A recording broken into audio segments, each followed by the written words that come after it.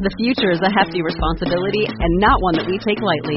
But then, taking things lightly has never been what Hefty is about. That's why we've created the Hefty Renew program that turns hard-to-recycle plastics into valuable resources like park benches and building materials. To participate, simply fill up an orange Hefty Renew bag with accepted items, tie it up, and drop it in with your regular recycling.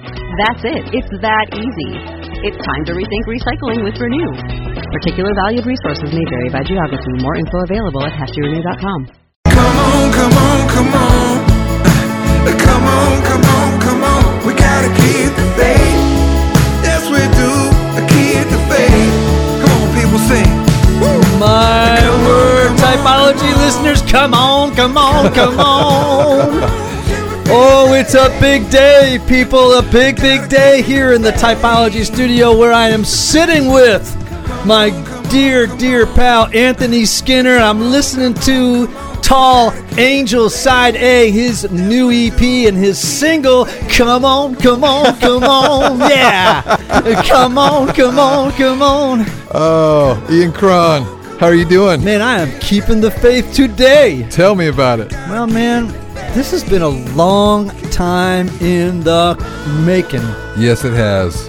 A very long time. I'm loving this new track, man. Thank you so much. And Thank you so much. I know how long I can't tell you how many people here in Nashville have been waiting for this EP to drop. Tall Angel Side A. Yes. Super excited about it. Today, right? Today, August 15, it's out. And for our Typology listeners, of course, we're going to play the song Keep the Faith in its entirety at the end of this episode. And yes, Tall Angel Side A is available everywhere music is sold or streamed. iTunes, Spotify, anywhere you can get it, it's there. Man, let me just tell you something, folks, and this is legit. You know, you all hear Anthony every week. He's my producer. He's my co-raconteur here on Typology. But what you don't know, perhaps some of you, although I think most of you have heard me talk about his just extraordinary talents as a songwriter, as a singer, as an artist. Well, today, you have to go onto Spotify, onto iTunes, wherever music is streaming, and you got to check out Anthony Skinner, Tall Angel Side A. Now, check this out, Anthony, right? So, This is dropping in sort of stages. Yes. Right? Yeah. So, Tall Angel Side A, which in the single, Come On, Come On, Come On. Keep the faith. Keep the faith, which, I mean, that's just the vamp out, but whoo, it's big, right? It's inspiring. So that drops today. Yes, it's 3 songs. 3 songs. Yeah. What are the other 2 songs? Honey and To Really Love. Oh, I love that song, To Really Love. Yeah. Yeah. Because you got that, you know what? You got that Barry White voice, man. So every time you sing like that, I start to have I just start to have feelings for you, man. You know what I'm saying? You're sweet. You're kind. Yeah. And now Side B drops in September. 3 more songs. 3 more songs. Side C in October. Yes. And then Side D in... There will be a Christmas EP release in November, and then the whole record with additional songs in February of 2020. So we're rolling music out month after month. All right, everybody. Now, you listen to me. I cannot commend to you enough this recording, right? Tall Angel, Side A. It includes that beautiful song, Keep the Faith. And you just got to go get it, right? So you can go to Spotify, you can go to iTunes and get it, purchase it there. Man, You know what, everybody? Can I just say something? Every now and then, when you find a great piece of music like this, it's cool to stream. We want to get our music out, but don't be afraid to buy it. Right? Yes. I mean, because songwriters, man, it's hard to make a living out there, man. It is a different day and time, for sure. It is. So, I mean, for a little bit of love for our producer and our friend Anthony, don't be afraid to go out there and spend whatever it is, $1 or whatever it is these days to buy something on iTunes. So, listen, you want to catch up with Anthony on social, you need to go to @AnthonySkinner. Yes. On Twitter and Instagram. Yep. On Facebook, you go to Anthony Skinner Music. Yes. Check out his website, which is dynamite, AnthonySkinner.com. Yes. But most of all, go get this new 3-song EP, which dropped today. Yes. Thank you so much, Ian. I appreciate it. All right. Yep. Now, all that advertising, it's going to cost you. I'm going to make you sit through this show, which is actually not going to cost you nothing. Oh, man. We're playing the best of for season 2. Mm-hmm. And this is our second most listened to podcast in Really? season 2. Yes. Wow. Yeah. I did not know that. Yes. But I understand why. Yeah. It's a powerful conversation. It really is. And this is one of the sort of unforeseen gifts that happens every now and then. You know, you can't manufacture moments in conversations. You can only steward them when they come on their own steam. Yeah, good. When they just appear, and you're like, okay, everybody hold your breath, and let's hold the space and see if this conversation continues to really be magical. And this was one of those magical conversations with Ryan Stevenson, songwriter, artist, 4 on the Enneagram. But this episode is beyond 4. Absolutely. I was going to say the same thing. You know, one of those really special, almost transcendent moments we've had here in the studio. it is magical. Yeah. So, folks, stick around for this one. This one is really big. It is. Almost as big as Tall Angel. Anthony Skinner's new EP dropped today. Yes. Brothers and sisters, don't you go away. Right now, my interview with Ryan Stevenson. So, Ryan Stevenson, welcome to Typology. Thank you, sir. Yeah, I'm really stoked. Yeah, man, it's such a joy to meet you and to have you on board. And you began the show off. I asked you the question, like, what do you want to talk about today? and you said something really beautiful. You just said, you know, I'd really just like to know myself more. Yeah, for sure. And how do you envision my and the Enneagrams being an assistance to you on that journey toward understanding yourself more? Mm-hmm. You know, I think it really just kind of comes down to some of the tools, some of the elements of knowing your personality type and understanding a little bit more about what makes you tick and your idiosyncrasies and maybe your past and these things that have kind of led me to this very moment of my life. I feel like sometimes, and I'm speaking to myself, I overlook a lot of those things, and I don't even really know that they exist, or there is these tools or these specific pieces of criteria that would actually really help me be aware of. I wasn't even aware that this even existed up until, you know, a year ago. Right. And just kind of being on at this stage in my life, I'm getting a little bit older, and I'm starting to, I feel like, discover myself in a lot of different ways. I have a couple kids now, and we waited a long time to have kids, but I have 2 boys now, and I've been married for 16 years, and there's just a lot that has really played into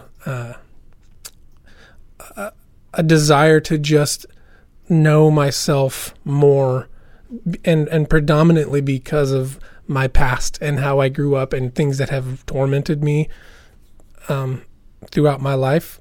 I think kind of a switch went off, and I just said I don't want to always go around those same cycles of dysfunction and those same old bends, even though I have experienced a great degree of healing and some freedoms in my life. There's still just some things that continue to torment me, and I feel like just starting to dive into the Enneagram and be more aware of things that just make us who we are, right, could be pretty helpful. Okay, that's great, man. And I think you are. You mentioned to me coming in here, you're just about to turn 40, right? Yeah. And that is an inflection point. You know, it is a season where I do think a switch goes off, and you know, so much of the agenda of that first half of life is worn out. You've either answered the questions of that first half of life, like, am I adequate? Can I succeed? Can I do life well? Can I, you know, if I were going to use a biblical allusion, I recognize that our audience isn't not everybody self-identifies as a Christian, but I think this is a universal truth, right? You sort of spend the first half of your life in the parable of the talents, like trying to dig up all the things about yourself that you want to capitalize on and birth into the world, those unique things. And then, because there's a question like, can I do it? And you want to answer that question. In the second half of the life is much more like the prodigal son. It's more about forgiveness and the journey toward home, toward connecting. So it becomes really more a matter of the soul and the spirit in the second half versus the first half, which is more about, questions of adequacy. Does that? Oh, totally. Absolutely. And I feel like when you say that, I can identify with that so clearly. I have spent a lot of time wanting to succeed and being ambitious and wanting to prove worth and to just show people that I'm worthy of their admiration. Right. If I'm being just real honest and transparent. But now, not that that's changed to a large degree, but I can definitely sense now it's like something has definitely began to switch in my mind, and it's almost like a sentimental. I can't quite put my finger on what that is. It's more of I have 2 little boys, and I'm a dad, and I want to leave a legacy for them, and I'm not so driven by looking cool, and because I think I'm kind of coming to grips with the fact that I'm just not the 22-year-old cool, young, hip-looking guy. I mean, I'm 40 years old. I'm 6'3" or 4", red-headed, white, pasty, freckly.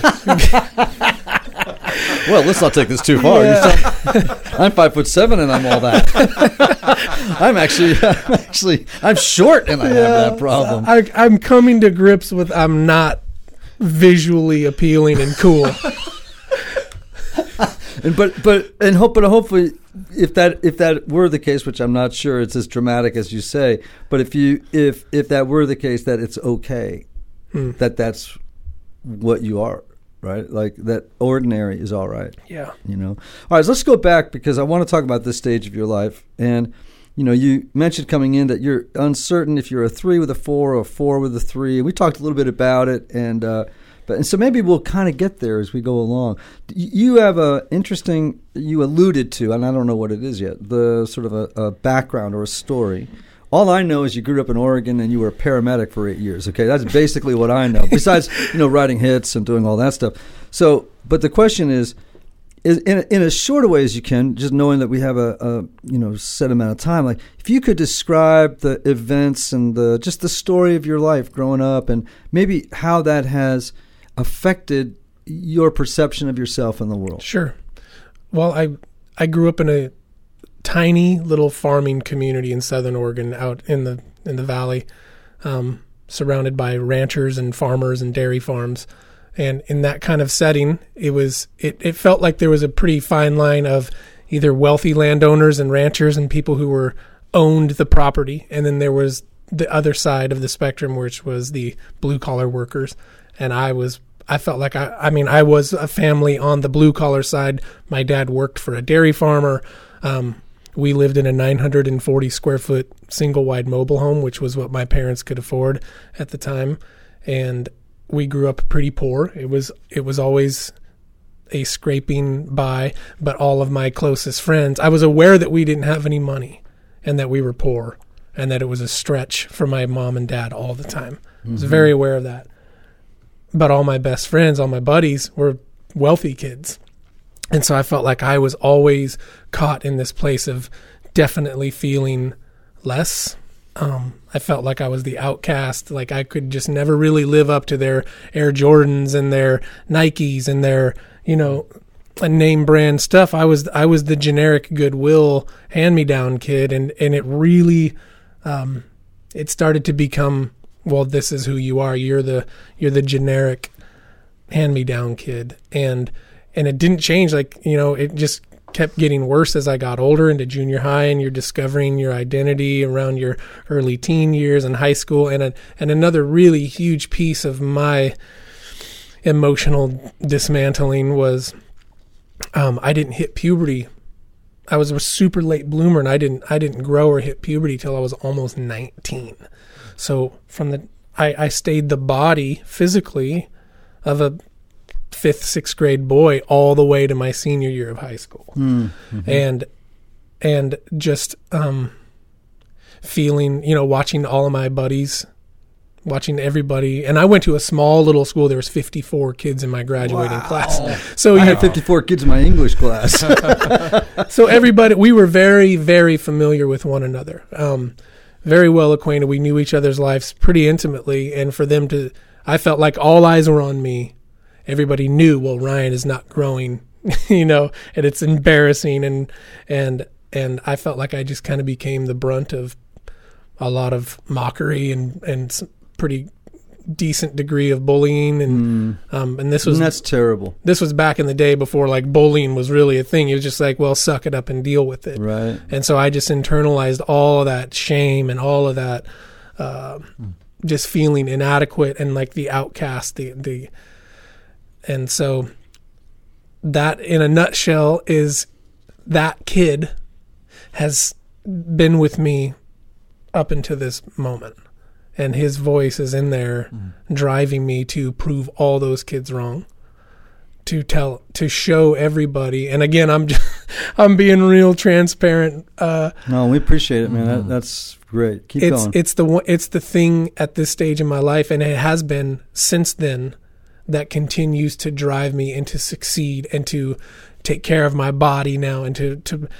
keep such a strict diet and to work out and to try to be, physically appealing and visually appealing to people and all those things, because that voice, that kid, that 7th grader who got dismantled all those years ago has told me it's okay to get yours. And now that you can do it and prove them all wrong and make them all pay, make them pay for how they hurt you. And so it's been an interesting journey for sure. And what's interesting about it, because I actually experienced a tremendous amount of bullying growing up too. And I was a little kid. I was not particularly athletic. I was quirky, poetic, a big reader, which was not, the popular pastime of most fifth graders, and I just, I was just kind of a little misfitty, but the question I have for you is, like, how have you succeeded yet? I mean, like, in proving those people wrong? I mean, are you satisfied that you have, or? I think other people around me would tell me that I'm crazy and that I have achieved success. And still, if I'm being honest, I feel like I'm so unsuccessful. And I just feel like I've done nothing but been overshadowed by all these other people in my genre of music that are just so cool and so great and are such great singers and very successful. And I'm don't get me wrong, I'm very grateful and honored and so thankful for any success at this point in my life. And there's definitely been some amazing successes over the last several years, and I definitely recognize that and respect it and love it, and I'm so thankful. Mm-hmm. And I can't tell you why I still feel unsuccessful. Mm-hmm. I still feel driven to just do more. Is it that you feel unsuccessful or still broken? Still broken, for sure. See, so it's interesting. Your language is both very 3-ish and very 4-ish at the same time. you're evidencing very strong features of both types. And this is really important for our people because I think a lot of times people think, oh, it should be cut and dry. It should be very, very clear. And Ian or any other Enneagram teacher, if you can't help a person nail down their type in 20 seconds with your brilliant expertise based on your knowledge, then you somehow have revealed your weakness or your inability or your lack of mastery of the Enneagram. It's baloney. It really can take people a long time to figure out their type because it's very nuanced. It's very close. And as I mentioned to you earlier, that was my experience. I've seen it many, many times. Self-discovery is a journey. It's not a moment.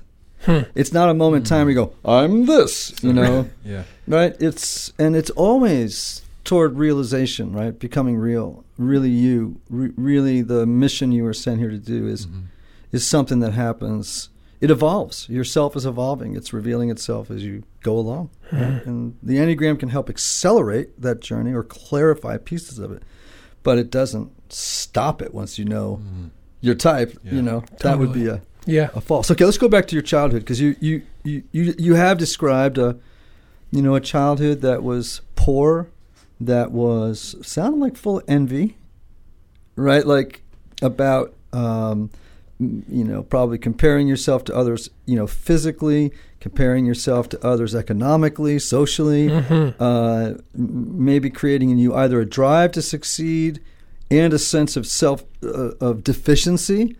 And sounds like both, right? Like absolutely both in play. So if you were going to name that story, like in a memoir, like 3 words, or whatever, what would the name of that memoir be? Oh, man, that's a tough one.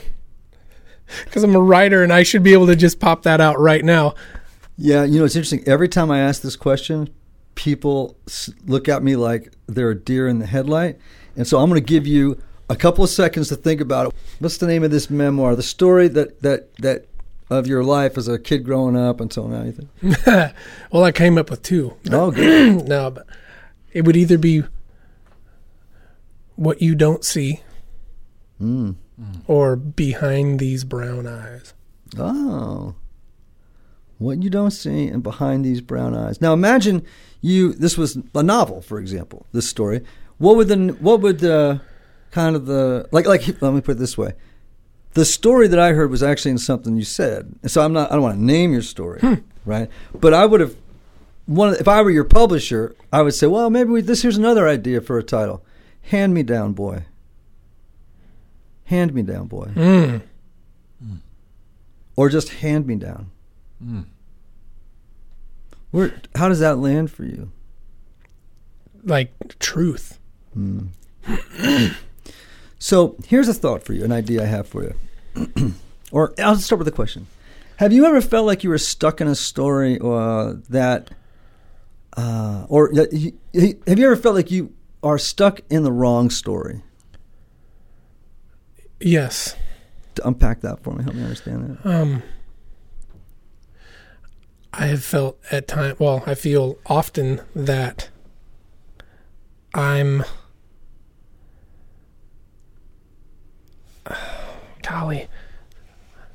that maybe some of the decisions that I've made in my past in out of insecurities or immature seasons of my life that, have either wounded people or wounded myself, and I'm still suffering the consequences of some of those things emotionally, relationally. I wish I wouldn't have done those things, and I didn't. It was like those things didn't need to happen, and now, years later, I wish that wasn't a part of my story. Okay, so does that make any sense at all? Mm-hmm. So I guess what I would say is that this is sort of an interest I have right now. That I think that our Enneagram types. I think every person, right, has a story that they concoct in childhood, very, very early, that begins to make sense of their lives. We have to make sense. We have to find meaning, right, out of what's happened to us, right? And in order to do so, we develop narratives, right? And what we often do is we point to specific incidents in our lives that become emblematic of the whole, right? And we string them together like pearls on a string, right?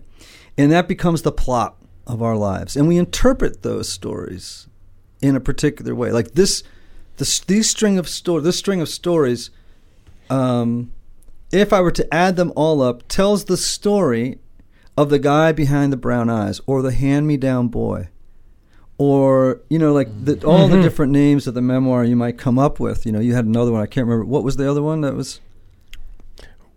What you're not seeing, what you don't see. Right. So, and in many ways, I want to ask you the question, is that the true story of your life? Is that story true? It feels true to me.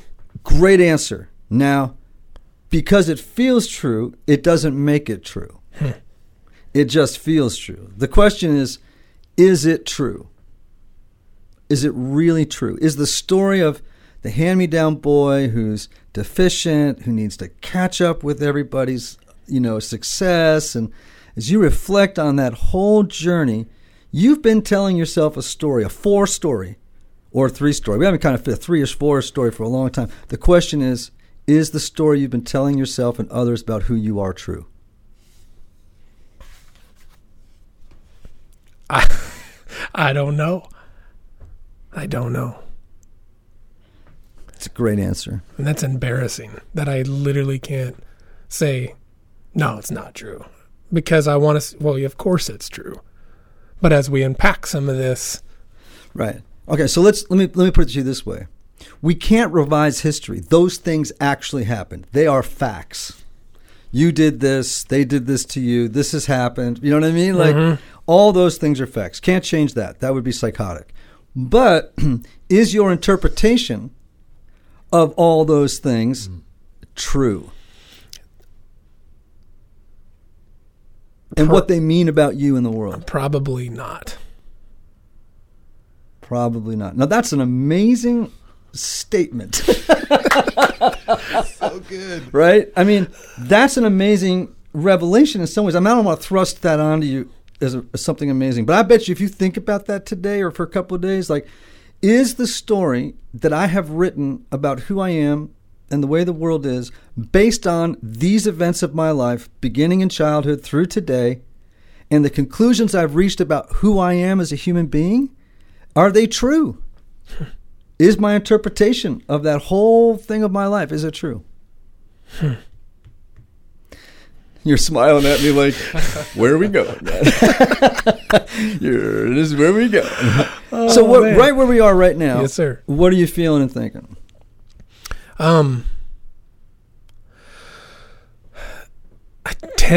Tension, well, of course these things are true, and of course, like, these things are a part of who I am, and they've helped me survive. What? Say that again. These things they've become a part of what helps me survive. Why? I mean, it sounds like, just based on the way that you're talking about your life right now, here's what I'm picking up. There's a lot of self-prosecution going on. There's a lot of shame, a lot of self-condemnation about things that have happened, your perception of who you are. How has that helped you survive? Sounds like it's killing you. Yeah. Oh, it's a double-edged sword. It kills me, and it kills me, and it drives me at the same time. Okay. Now, you self-identify as a Christian. Mm-hmm. Do you think the story God wants you to live in would alternately kill you and drive you at the same time? Is that the story God wants for you? No. Okay. Well, that's a pretty big idea, right? But you are saying that the story is helping you survive, when isn't the purpose of life to live, not survive? Mm-hmm. I mean, there's a big difference between surviving and living, right? Does God want you to survive or live? Live. That means, I mean, this is training to me, right? Like, that means the story you're living has to be revised, or your interpretation of that story. And you have freedom to do this, by the way.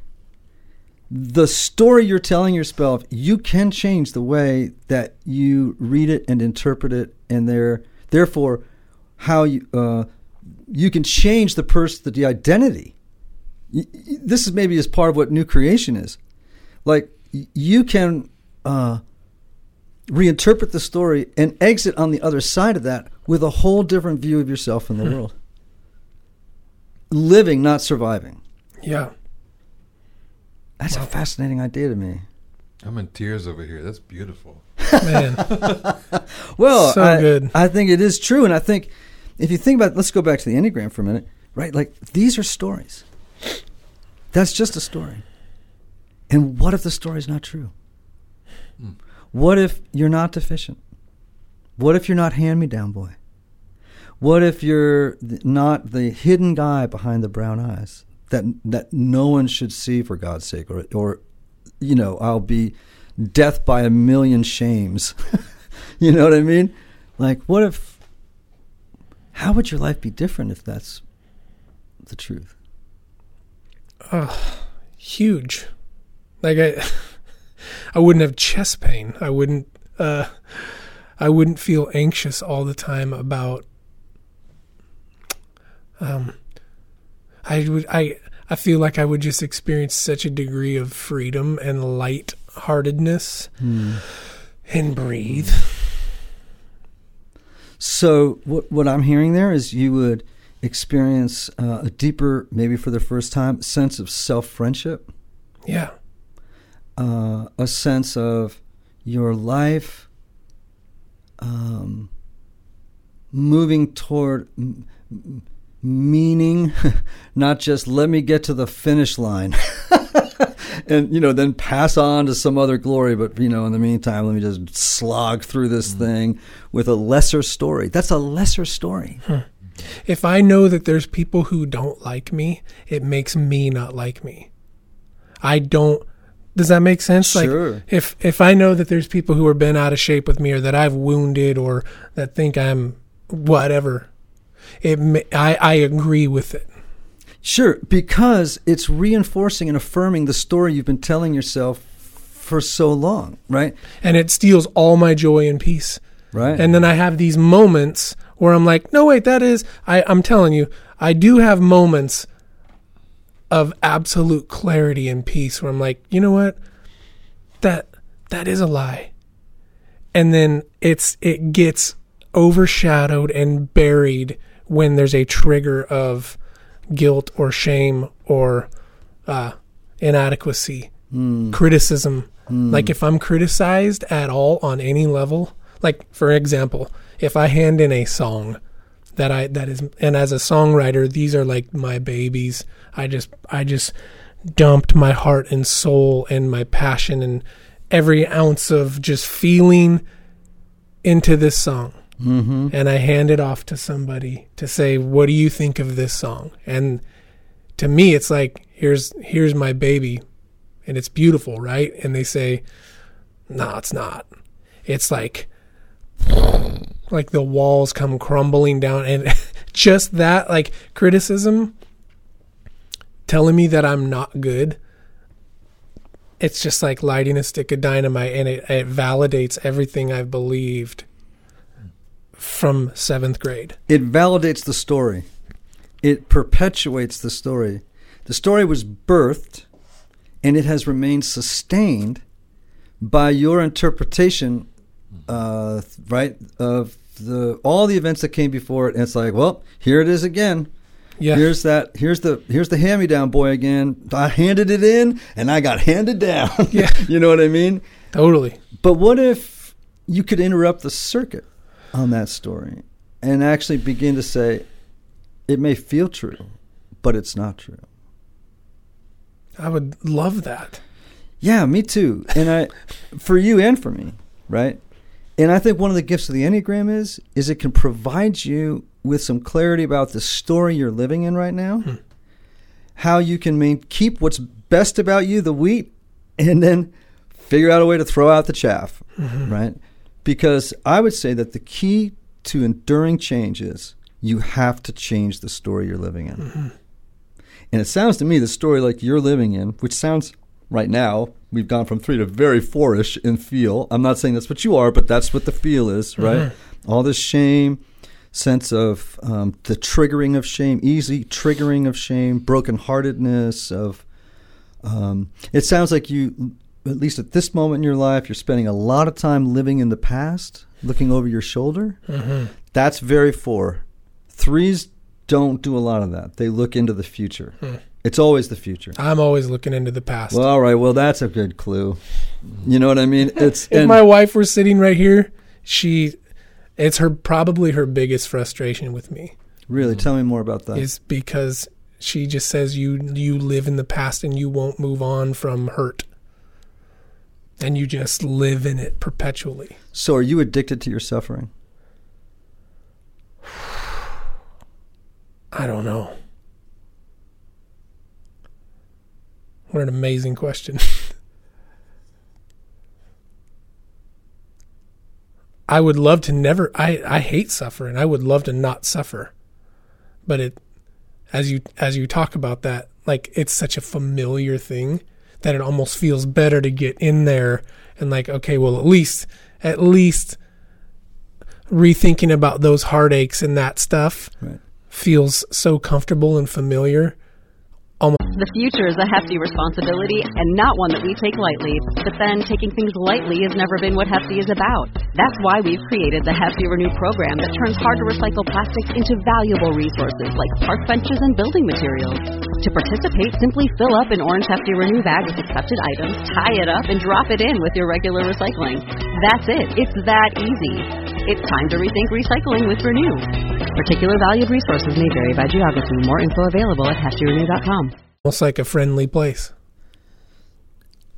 Completely. And a question you might, ask yourself as you do your Enneagram work, as you think about who you are, is who would I be if I wasn't suffering all the time? Like, because a lot of times the 4s, by the way, the things they suffer about are actually camouflaging what they really should suffer about. You know what I mean? It's like they get sort of hung up on the story of my suffering, and then what actually is it's really hiding what the true suffering is that they're really afraid to look at. So it's really not really the presentation. I'm not saying that isn't a source of suffering. It's just not the primary. That's a little bit deeper. Gotcha. You told me when you came in that you just started counseling for the first time in your life. Would you be willing to share, one, what brought you to that place, and then secondly, what it is that you'd love to resolve, or what are you looking for in counseling? Well, I feel like what brought me to that place was just talking with some friends who have been in counseling, who have really encouraged me, like, friends who know me pretty intimately, like, buddy, you would really benefit from this. Like, this could really help you, just because we know you so well and we love you and we just see the tormenting things going on with you. How did they see it, can I ask? What you've just recognized, like, this narrative, this like condemnation, self-condemnation, just feeling inadequate, feeling like I don't measure up, like and that's not an act. Like, I genuinely know that I walk into every environment thinking I don't belong here. Again, very 4. Did you hear that? I don't belong here. You walk into situations and that's your immediate thing. And it's coming out of a story from the past.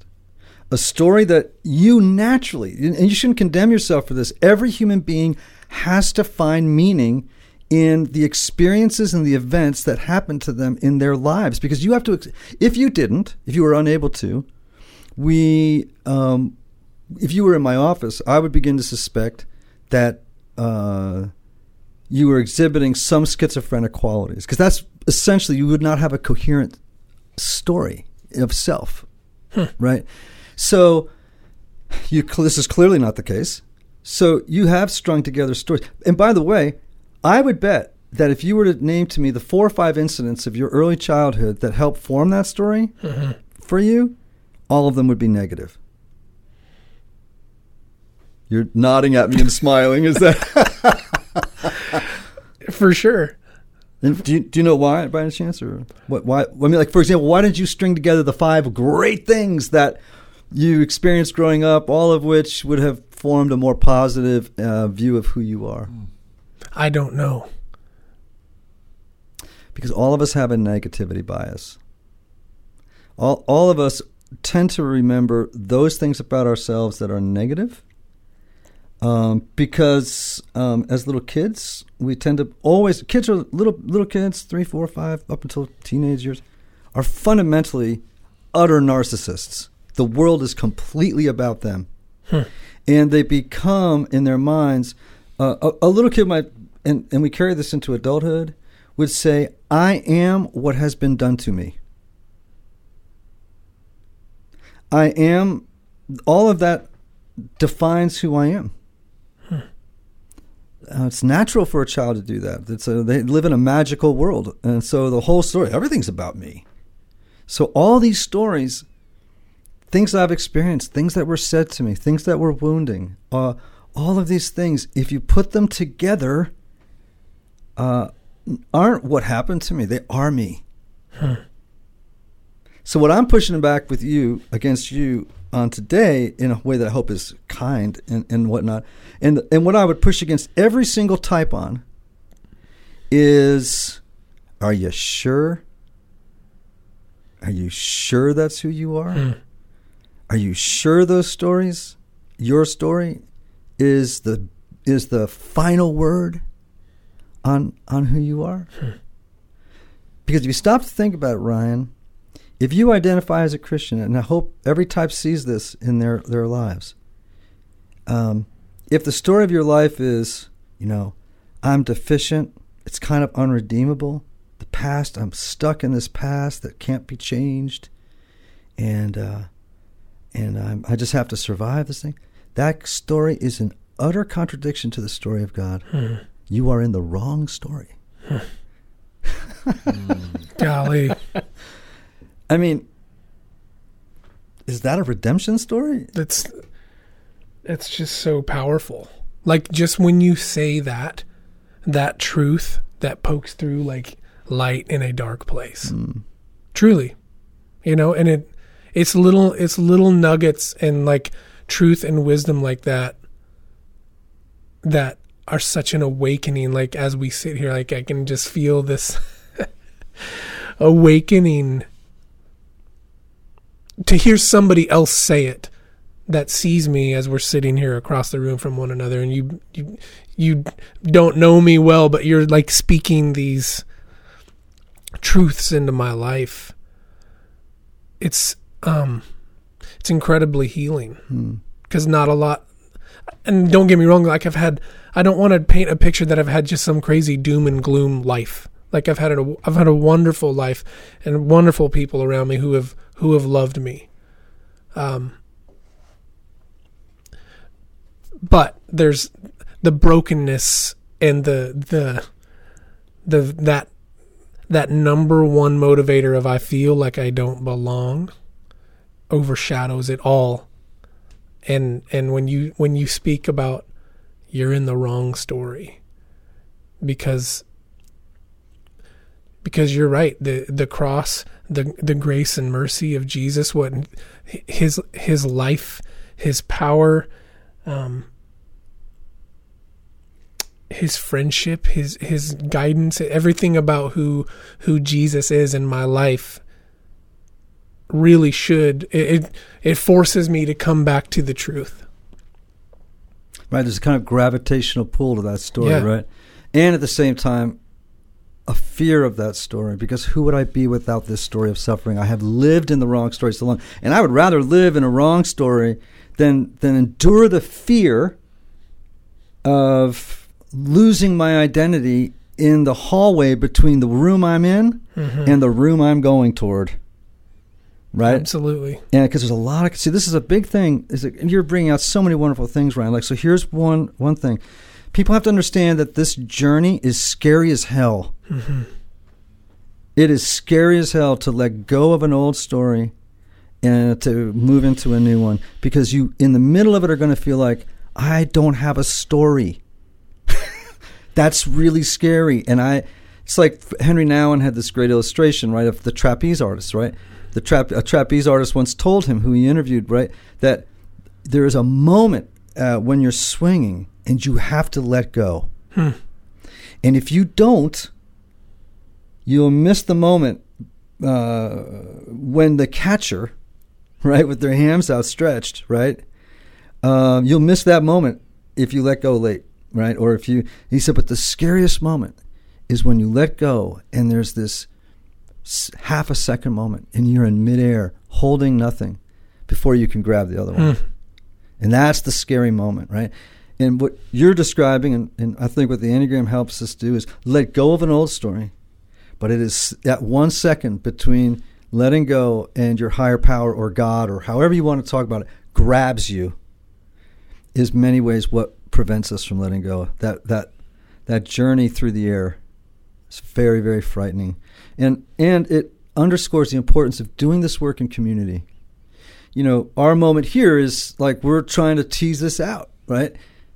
We just can't do this without each other. And that's why we're called into community, whether it's church or a small group, like where people can mirror to you, like to ask good questions like, is that really your story?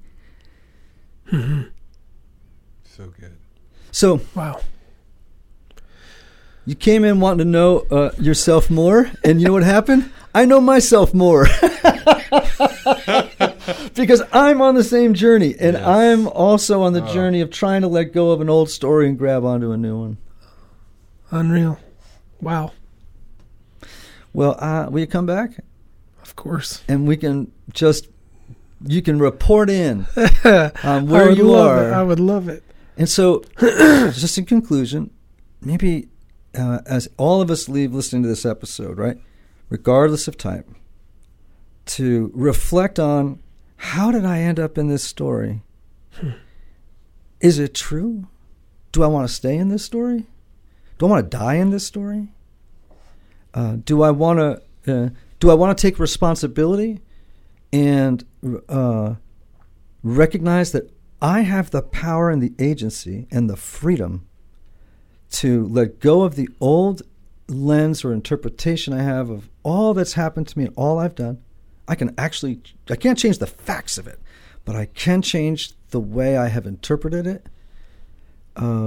Is it possible, for example, Ryan, that you are not a victim, but maybe a hero? Not a villain, but a guide. Those are very different ways of seeing yourself. And by the way, nothing's stopping you from seeing it differently. I wonder if God sees your story the same way that you do. Anyway, typology friends, I'm going to close today with a different quote. It's Mo Willems. I think I quoted this a couple weeks ago on the Don Miller podcast. It's one of my favorite quotes. He says, if you find yourself in the wrong story, leave. That's beautiful. All right, people. We'll see you next time. Or actually, we'll be in conversation with you next time. Ryan Stevenson, how do people learn about you? Tell them that. My goodness. Really easy. You can find me anywhere on Facebook, Twitter, Instagram. My website, ryanstevensonmusic.com, or any of those other ones, at Ryan's Music. Awesome. Anthony? Yes, sir. Be yourself. Everybody else is already taken.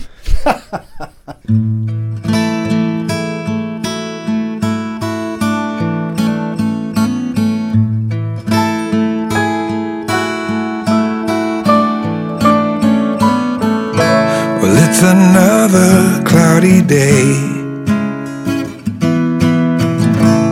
Maybe we should go outside anyway. You never know what you could find. What's the chance my hand you'll take? Maybe we should go and walk in the rain and let your troubles just fall away. Ooh, you gotta trust me, darling, when I say I made it once before, made it through that storm. So come on, baby, keep the faith. Everything will be okay. It ain't over till see the sun. What's wrong with getting caught in the rain? Tomorrow is another day. So come on baby, keep the faith.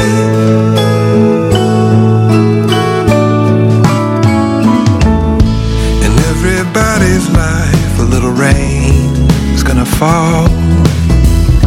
You're looking for the door, but all you can find are walls. And people can be hard when you hit the ground.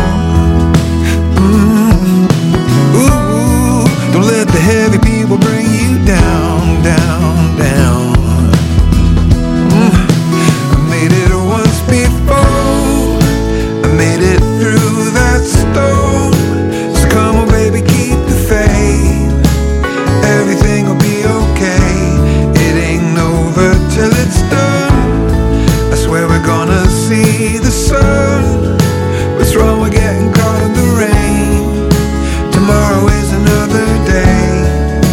So come on baby, keep the faith.